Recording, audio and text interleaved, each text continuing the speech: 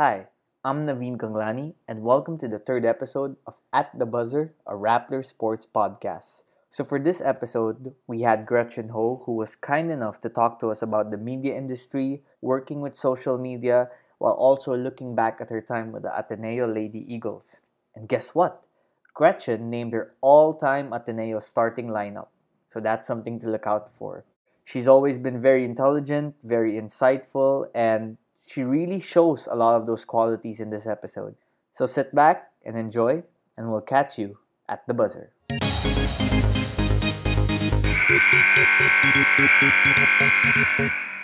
So we are joined today by Gretchen Ho, the woman in action herself, one of the most memorable volleyball players the UAP has ever seen, and the same with the Philippine Superliga.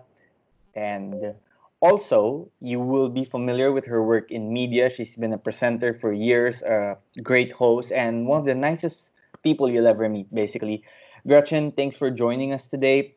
I remember I did a story on you in 2014, and I was a rookie reporter at that time, and I made a few mistakes, but you were kind enough to give me the time of day so I could do a feature, and you're one of the best and most favorite features I would say I've ever done. How has the past 6 years gone for you? It feels like you've done so much. What's that process been like? Like, take us through your mindset. Well, first of all, I'd like to say hi to you again after all these years. It's Hello. nice to meet you again. And 'di ba grabe no, binalikan ko nga yung article mo recently. And when I read it and see myself now, parang sobrang layo ko na doon. And Mm-hmm. grabe, a lot has happened. 6 years ago ba 'yon? Yes, A correct. lot has happened since then, and I've really transitioned into so many other roles apart from being an athlete, and it's been fun. It's nice going back and looking back. In terms of mindset, ano nga ba? Pareho pa rin naman ako. Still an athlete in everything that I do. Right. Disiplina pa din and always a learner.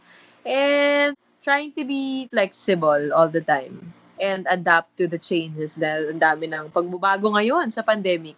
That part of you that was always talented in many areas, was that something you always knew since you were a kid? Maybe not talented in many areas, but having interest in more than one field. Was that something you realized from a young age, or was that something that developed over time? Well, I've always wanted to be an athlete, but hindi ko sure kung yun yung gusto kong career after college. So, I did 2 years of it. Nag-champion kami sa Petron. Then, after, I decided to pursue other things. I didn't see myself like spending a long time being a professional athlete. So, that was one of the factors. And in terms of media work, never.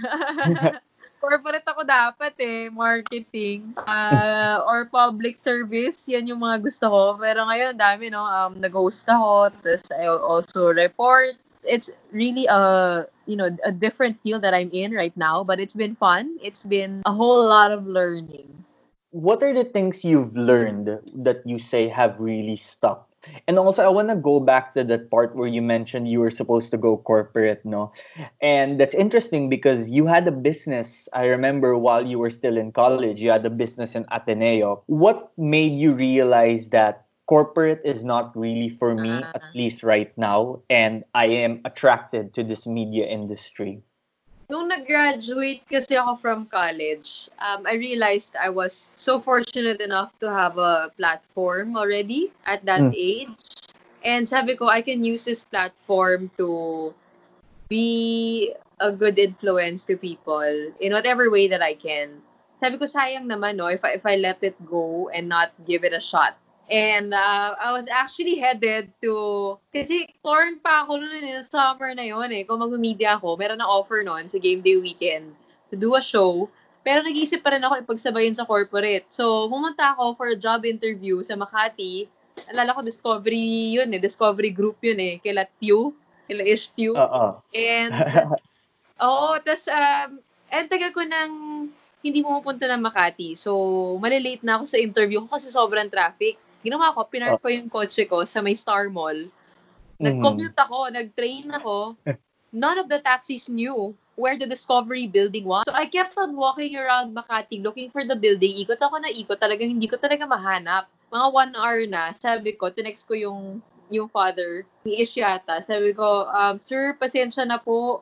Pero hindi ko talaga mahanap yung building. And I have a press con. The press con was for game day weekend, our show. Wow. So, nag-taxi ako, papunta doon sa press con. Tapos, wala akong makeup, wala akong anything. And then, I took that as a sign that God wanted me to pursue media work. For me, no, it's really my mission that drives me. And yung corporate, hindi ko man na-pursue yung job na I was headed towards, but I think I'm still doing it now. Marketing, brand building, and I still work with so many of those clients, of those corporations. So Right. parang ganun din, I still do that, but I'm on the other side. Right. And I can only imagine if you took the corporate job, that hassle nung commuting and looking for the building, that would... Yun pa. Ayoko kasi mag-commute eh. Ayoko mag-commute araw-araw na 8 to 5 kasi nag-intern ako sa Nestle noon. Na-experience ko yung nagde-drive ka, alis ka ng bahay ng mga 7. Ay, 7 ba ako malis? Hindi. Mga 6. Tapos nadating sa office ng 8. Tapos, pagkatapos nun, aalis ako ng opisina ng mga 7 p.m. Kasi yung boss ko, pag hindi pa umaalis, ayoko rin umalis. Kasi nga, bibong intern ako nun eh. Gusto ko makakuha ng job offer after. Nakakuha naman ako. Pero yun nga, nakakauwi na ako ng bahay, mga 9 p.m. na, tapos tutulog na lang. Tapos the next day, gano'n na naman. So parang nakasilip ako sa buhay, corporate. And sabi ko, kung meron akong opportunity to do something else, why not give it a shot? And if not, if hindi nag-work out, I can always go corporate naman. So, That's true. That's interesting because I remember my first media job also was a desk media job, 9 a.m. to 7 p.m. And then there's the whole process na uwi ka late na, dinner, tulog, wake up early the next morning, same thing. But compared to like being on the field, it's like every day you never know what's gonna happen, diba? Especially for you, I'm sure, because you have all these projects for yourself. But when you first entered the media landscape, was it what you always thought it would be, or did it catch you by surprise? You know, I think it humbled me even because I have always been a planner. Like, I visualize things and dream about where I want to go. But when I entered the media industry, there was no template. There was nothing. I had to like open my mind to everything. Kasi pag nilimitahan mo na yung sarili mo agad-agad pa lang sa simula, wala, ano ka na, nasa box ka na. So sabi ko ako, this is a self-discovery journey for me. It was like starting from scratch, starting from zero. I didn't study for any of it. Wala talaga. Zero experience. Ang meron ko lang, kapal ng mukha. Yun lang talaga puhunan ko. And yun sinasabi ko all the time, no? Makapalan talaga mukha ko. I'm a go-getter. So, pag may dumating na opportunity, ang mindset ko, why not? Try natin. Kahit na nakakahiya, or kahit na naunad, kasi hindi naman ako mahilig sa showbiz. So, meron na akong prior judgment. Pero, nung pumasok ako sa mundo, I had to remove all of that and open my mind to it. Tapos, doon ako na-humble, na parang mas naintindihan ko yung mundo na yon. I understand now why people get into different roles. Because when you're not part of it, ang bilis lang din i-judge yung mga tao that are part of it. So, and I realized along the way that nobody else is going to craft or determine your career apart from you. Whoever you want to be, it depends on the decisions that you make on a day-to-day basis. Like, for example, tatanggapin ko ba itong racket na to? Tatanggapin ko ba itong gig na to? Itong event na to? Itong role na to? Tatanggapin ko ba? Yung mga ganong bagay, parang kailangan malaman mo along the way. Syempre, bago malaman, kailangan itry mo. Tapos, nag-eliminate na lang ako na, hindi ko to gusto. Ito pala yung gusto ko talaga. Kaya ako nasa news ngayon. Kasi nag-apply ako. Because I wanted to get into the morning show, to Umagang Kay Ganda. And I figured that out mga 3 years after pa nung start, nung beginning ko sa industry. Kasi gusto ko talaga mag-public service. And I was very fond of the news. So yun. Was that intimidating? Because your background until then had been sports, diba? You were playing in the UAAP, so you were in the sports world, and then you wanted to take this next big step in your media career. How scary was it, or was it for you more like time to go get it? Intimidating in the sense that my whole orientation is that of an athlete. Like, I was super military like. Kasi, ewan ko, ganun, hanggang ngayon naman, may ganun pa din ako. Yung approach ko to things, disiplina day in, day out. And when I learn something, talaga, laser light focus, parang Right. sa training lang, ganon. And I had to break so many of my attitudes or the things that I've learned through time Right. in the media industry. Like in the morning show, I've had to do so many things that I've never done in my life. Pinasayaw ako, pinakanta ako, tapos nag-joke time ako sa morning show. And ayun, talagang pinapamasa nila ako. And yun nga, parang it's not necessarily a bad thing. It's actually a good thing kasi it brings me out of the box that I knew. And ngayon, Out of your parang comfort zone. feeling ko mas loose na ako as a person. Kasi Mm-hmm. parang Sumayaw ka na eh. na-tenderize na ako. Ganon. Was that one of the reasons why inside you felt I want to apply for news or I want to apply for the morning show because I want to know what it's like to go out of my comfort zone? Because a lot of people, whether athlete, whether media or ordinary citizen, they always have trouble with that, right? It's hard to go out of your comfort zone sometimes. So was that a factor for you, and how did it become easier for you over time to do it? Well, for me, I've always appreciated the morning show. And idol ko nga nun si Bernadette Sembrano. Kasi talagang good vibes lang talaga siya sa umaga eh. Mm. Parang gusto ko rin gawin yon. Like, I want to be a joy bringer to people in the morning. Right. It's the sense of mission. And at the same time, yung ugali ko talaga is ganon. If I don't know something, the more it challenges me. Like, if you don't expect it from me, I think the more I will do it. Mm-hmm. Ganun lang. Attracted ako sa things that people don't expect me to do. You like proving them wrong, parang I ganon. don't like going with the flow. Parang learner siguro kasi ako. Like, I want to challenge myself all the time. Exactly. Yeah. And one of the challenges for media people like you, like I, is social media, right? Ay, nako. Oo. Because I'm sure more you than I, 100%, you have dealt with what I like to call the eggheads of Twitter. Yung mga anonymous accounts na has a lot to say but will never show their face. And that's interesting because when you entered media and when I entered media, that was really about the time that social media was starting to take off, and it became clear that social media was going to be the future of all media. When you look back on it, how social media has grown the last 6 years, how do you feel towards it? Do you feel thankful because it gave you a bigger platform to talk about what you believe, to put yourself out there? Or do you think it spiraled a little bit out of control? Right now, I think it's all sorts of crazy. Within this pandemic, to be very honest with you, napapagod na din ako with what I see online. I don't lose hope with it though. Like, with any machine, with any technology, it's up to us how to deal with it. It's up to us how there are so many things that it has brought to everybody's lives. Lalo na sa akin, no, I feel like I've built a career around social media kasi nung panahon ko talaga nag-start yung pag-akyat ng social media eh. So, it's good and at the same time, I feel like it's a double-edged sword. If you consume too much of it or if you don't use it the right way, it can harm you in many ways. Mentally, emotionally, and also sa sarili mong lifestyle. If nagko-consume ka ng fake, so kailangan marunong kang bumalanse.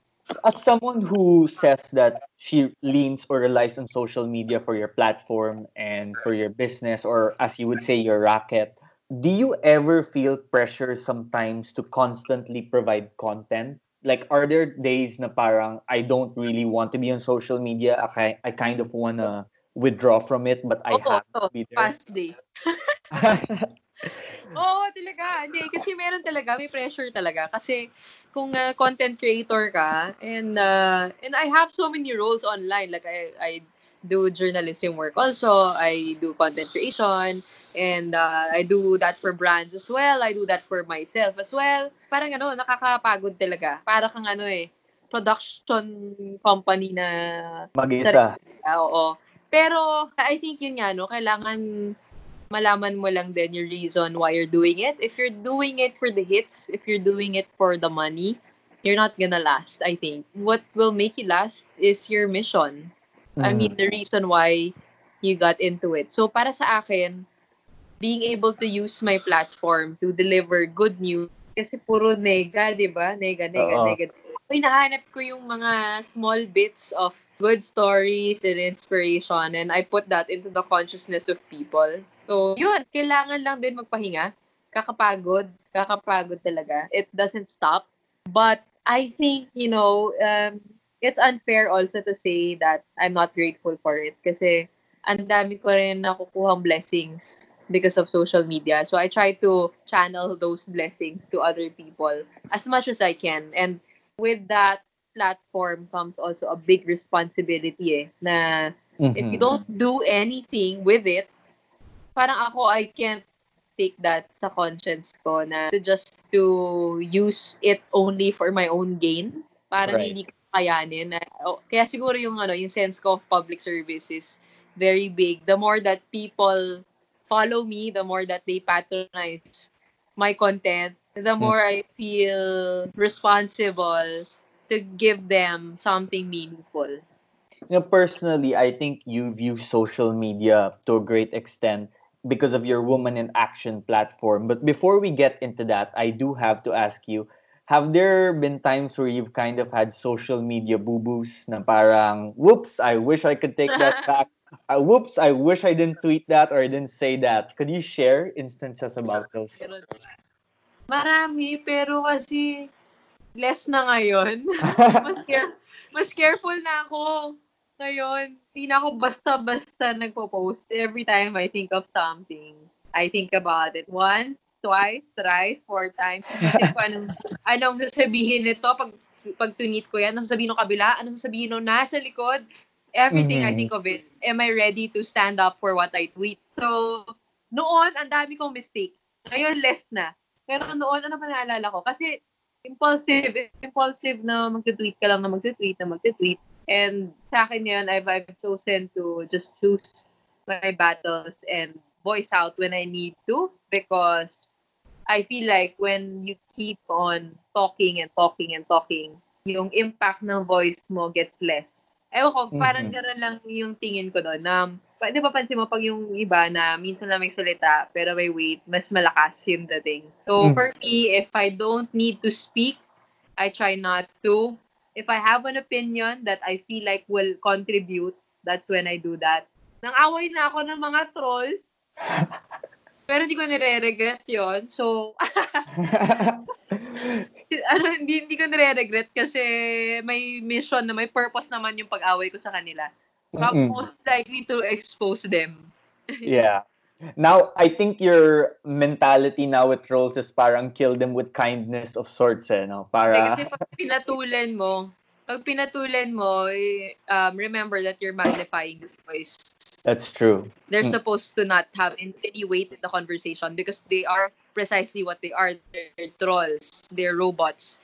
If you give weight to their voice, you acknowledge their presence. So for me, if I don't have any message to say na valuable enough, kasi pakikitain mo rin sila, hindi na lang, iniwan ko na lang.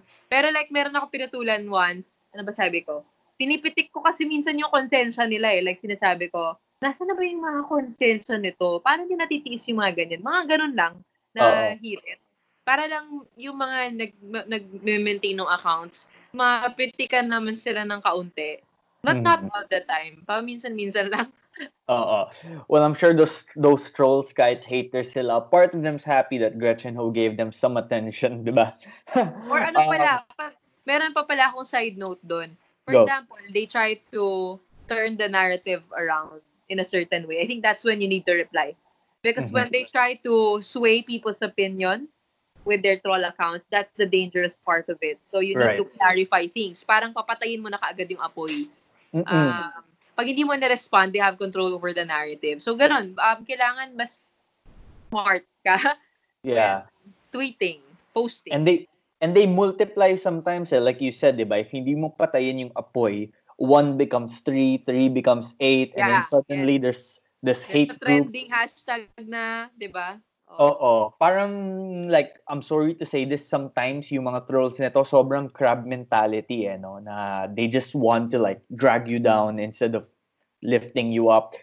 But one thing you've done I great think with yun talaga social... yung mission nila. I mean, they're hired talaga to do that. Yep, that's true. But one thing that has been great with how you've used social media is your hashtag Woman in Action. Mm-hmm. And a few years ago, it started as a hashtag. It started as a way to identify what you were trying to use social media for, and now it's grown to a website and into a huge part of your personality.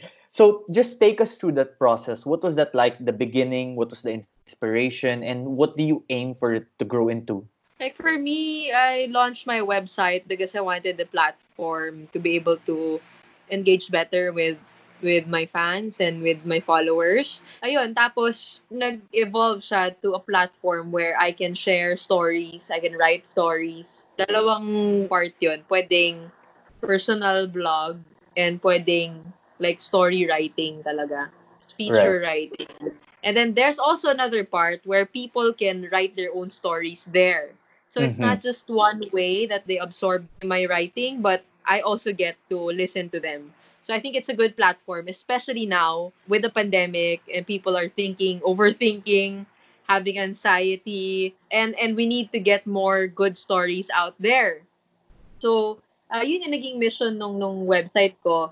And feeling ko, I'm also honing my own craft that yeah, kasi naaral ko na yung video editing, naaral ko na yung hosting, so I want to be a better storyteller also. I think it opens up a lot of doors in terms of me being able to help people with their causes, getting the word out there, and just expanding my skill. What are some of the stories that you hope to tell moving forward also? Stories that make you want to wake up in the morning and go out and find them. Sa akin, yung woman in action hashtag kasi, it's is what it is. I want to be somebody who doesn't just speak, but also Mm-hmm. acts. So, meron din ako YouTube channel ngayon na ni-relaunch ko rin siya, where I told the story. I went to EDSA, I rode a bike along EDSA. Wow. Tapos Yeah. nag-QC, Pasig, Taguig, EDSA. Tapos, nag-donate ako ng bikes to two no work, no pay employees. So, Mm-hmm. inalam ko yung kwento nila. At the same time, I was able to like help them out. So, yun yung vision ko moving forward. I hope that I will be able to not just tell a story, but have impact in Mm-hmm. a direct way in whatever. Kasi parang ako, yun nga sabi ko, di ba, parang I feel like social media is such a powerful platform. Ang daming sponsors ngayon na willing magbigay ng stuff sa Mm-hmm. amin. Eh, bakit hindi ako maging channel nun for other people to get that, to That's get those true. blessed, di ba? But by telling stories. So, yun yung challenge ko sa sarili ko. Beginning stages pa lang ako. Ang dream ko is to be able to go around the Philippines and to Uh-huh. do that, to expose the stories that are not told and to just give them a little bit of inspiration and have impact in those areas. Top of your head, how many places in the Philippines do you think you've been to? Oh If you had to no, guess. 30? Wow. 30 And or even more. I've been and what's your traveling a lot eh. and what's your favorite so far? If you had to pick a top 3 places in the Philippines list. Batanes. Ganda sa Batanes, sobrang peaceful and yung sabi ko parang di mo pa nakita yung Pilipinas pag hindi mo nakita yung ganda ng Pilipinas pag hindi mo pa narating yung Batanes. Batanes. Second, Ifugao Rice Terraces. Okay. Homestay kami doon. Tapos pagising namin, yung rice terraces yun nasa harapan. Ganda. And third, ano ba yung third ko? Siguro ngayon, Siargao. Kasi Oh, wow. gusto ko yung yung tawag dito, hindi pa siya kasing commercialized ng Boracay. Right. Pero, medyo laid back pa siya and then people are friendly towards each other. Nag-bike ride kasi ako doon. My first 100 kilometers sa buong Wow. island. So, ganda. Ganda. Ganda, no? And also the surfing, there's so many restaurants now that have opened up there, some Oo, parks, sarap, di sarap. ba? Sobrang saya. Gusto ko nga mag-ano dun eh. Pagka nabuksan na yung airport, doon ako magka-quarantine. Wow. So you'll stay there mga 6 months, like self-exile. Pero wag mo muna sabihin sa magulang ko kasi di pa ako nagpapaalam. Actually, that's interesting. No, I remember you posted on Instagram. I'm not sure if it was a few weeks or a few months ago, but you called your mom your original woman in action, and she's always been a motivation for you. She's always been supportive. She's always been there at the game, supporting you at events. How big of a role did your mom play in determining what you're doing now? My mom has always been very supportive. She's my checks and balances. I think like when Right. I make a decision, I run through it with her, and she gives me sound advice. She's very open-minded. And sa kanya nung una, ako nga ayoko mag-showbiz noon eh. Sila nagsasabi sa akin, parents ko na, go, why not? Try mo lang. And she's always been pushing me out of my comfort zone. Minsan ako siguro mas matapang ako sa kanya kasi ang dami ko nang nagawa. Minsan, yun na hindi ko na pinapaalam. Uh-uh. Pero I think my mom has played a big part in keeping me grounded. Lagi ako sinisitan yan kapag I have to, like when I tweet something na hindi okay or something, yun. Kasi nagmo-monitor yan ng social media ko, nakakaloka. And even with the people I work with, she would remind me to do this and to do that. So, parang ano ba tawag dito? Walking conscience. Yun. Parang agent na din siya, sort of, ganon. Oo.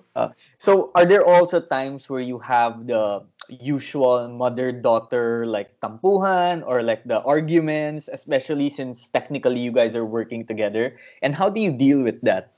No, we're not really directly working together. She's more of a mom. But Okay. we've had arguments already, and at the end of the day, I think she knows I'm old enough to make my own decisions. And actually, sabi nga niya sa akin na lagi naman nag-make sense yung mga decision ko. Bago rin kasi ako mag-decision, talagang iniisip ko muna ng masinsinan. Kailan ba siya nagalit sa akin? Usually sa work, wala naman. Parang natatakot lang siya mostly for me. And the things that I do. And lalo na nung na-implicate ako sa Matrix, nung alam mo na yung mga ganong bagay na syempre pag parent ka, kakabahan ka talaga. Right. Oh. Minsan pag vocal, nagagalit siya, pero sinasabi ko naman na parang kailangan ko mag-make ng stand kasi blah blah blah blah blah, di ba? And iba din talaga yung feeling when you get your mom's approval sometimes, di ba? Like I'm sure the other side of, when she voices her displeasure, she'll also tell you na she's proud of you for what you've accomplished. And that probably gives you a big boost for what you want to do. Oo, kasi at the end of the day, I feel like it's the approval that I need from my mom, from my parents. Like, even though if you have people doubting your work or people who don't appreciate or see your work in the same light that you do or you want them to, if your family respects you, it's a big boost. It's a big parang confidence giver also that I'm on the right path because they've seen me throughout my journey. Nakita naman nila yung pagbabago ko. And sa akin, yun din yung basihan ko if I'm becoming a better person to them. Kasi sa family, kasi minsan mabilis din i-neglect yung pamilya, di ba? That's right. You can be successful with your work but not be the same at home. And ako, I really take a look also at my relationships and how I am as a person. Parang I wouldn't feel like a success if I were not good to them. So, I'm not perfect. I do have my mistakes and my lapses.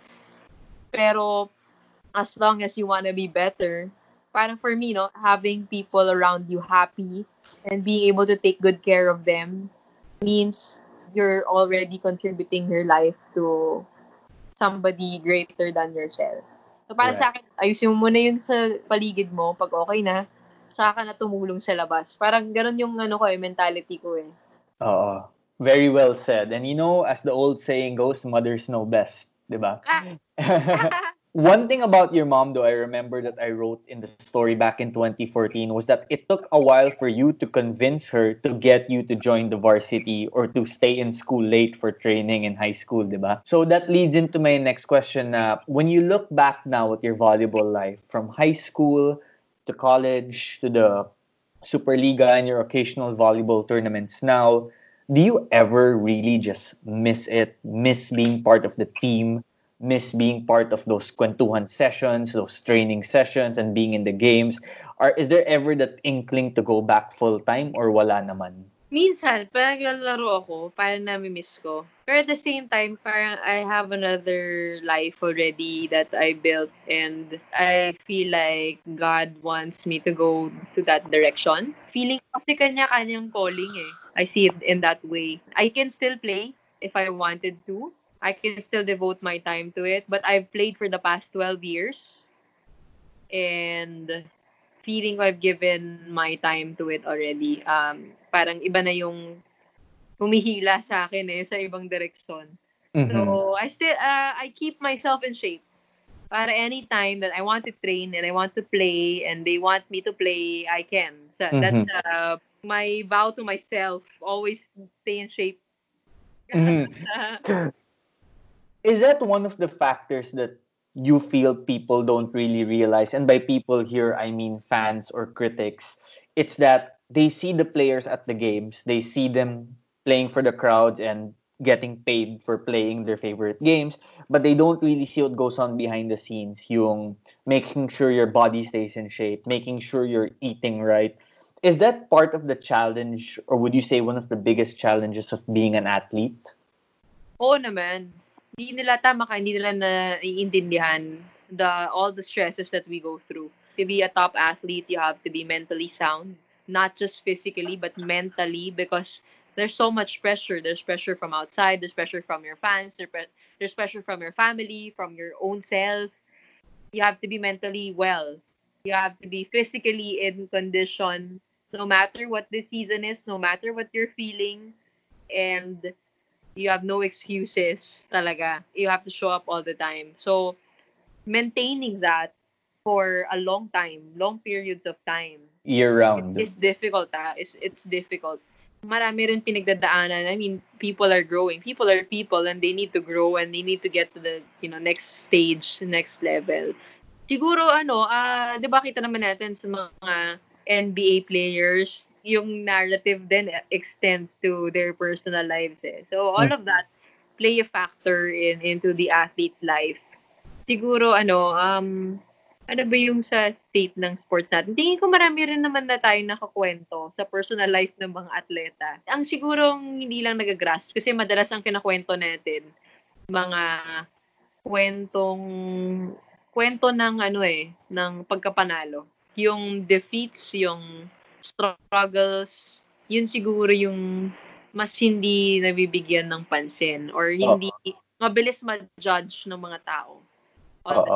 Is that process that you just explained more difficult sa college? Because in addition to working out and mentally staying stable or in shape, you also have to deal with classes, you also have to deal with the process of... Saka, hindi, actually feeling ko yung maturity lang eh. I mean, dun pa lang eh. When you're a kid, it's so difficult to deal with all of that. You don't know to be emotionally well.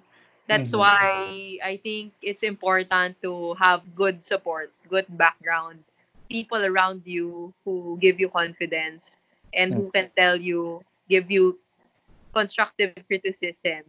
Lalo na ngayon, parang siguro mas malaki yung pressure sa mga college athletes because they're given so much exposure. Social media, yes. Ako siguro, kung binalik mo sa college, I would probably deal with everything psychologically better because feeling ko, mas nag-mature na din ako, tumanda na din ako. Through time, alam ko na how to deal with, bashers, I know how to deal with pressure of it all. But nung time kasi namin, nangangaparing kami. dun lang din kasi sumikat yung volleyball, 'di ba? Mm-hmm. So yun, I think yung pressure, yeah, it's greater when you're in college. And dagdag mo pa doon, pagka may love life ka pa, mas lalong komplikado. Oo. Well, that's a very interesting stage to have a love life. The next question I want to ask also is because your last 2 years, and I remember your fifth year, you weren't sure of coming back, diba? But you came back because Coach Roger asked you, and you felt na since you guys made the finals sa fourth year mo, there was a chance to get it sa fifth year. But when you guys came up short, did you feel regret, or was it like, you know what, I'm so happy I played out this last season? You know what I felt like? I felt like we gave it our all. So no regrets on our part. We didn't get it, but meron kami mga pagkukulang na feeling ko inayos at pinunan nila when we graduated. Like for example, kulang kami sa strength and conditioning. Yung strength and conditioning namin nasa first part of the year. And I felt like kulang kami sa confidence compared to the other team. Kasi, parang, di ba kaya nga lumabas yung happy-happy ni Coach Tai? Parang low moral kami. Mm-hmm. Medyo negative yung moral nun. And, ano ba yung kulang? Kulang siguro sa cohesiveness pa. We were 4 seniors in the first 6. And we all had strong personalities. Pero nung for umalis sure. nung umalis kami, si Eliza yung sole leader. So that Right. kind of helped. So parang ang dami rin namin, with what we had, we gave our best. And we went far. We didn't reach our goal, yung to get the championship, but it's not easy to build a championship team. There are so many pieces that you need to put together, so many learnings. And they learned naman from our lapses and got the championship after that. So I don't regret anything.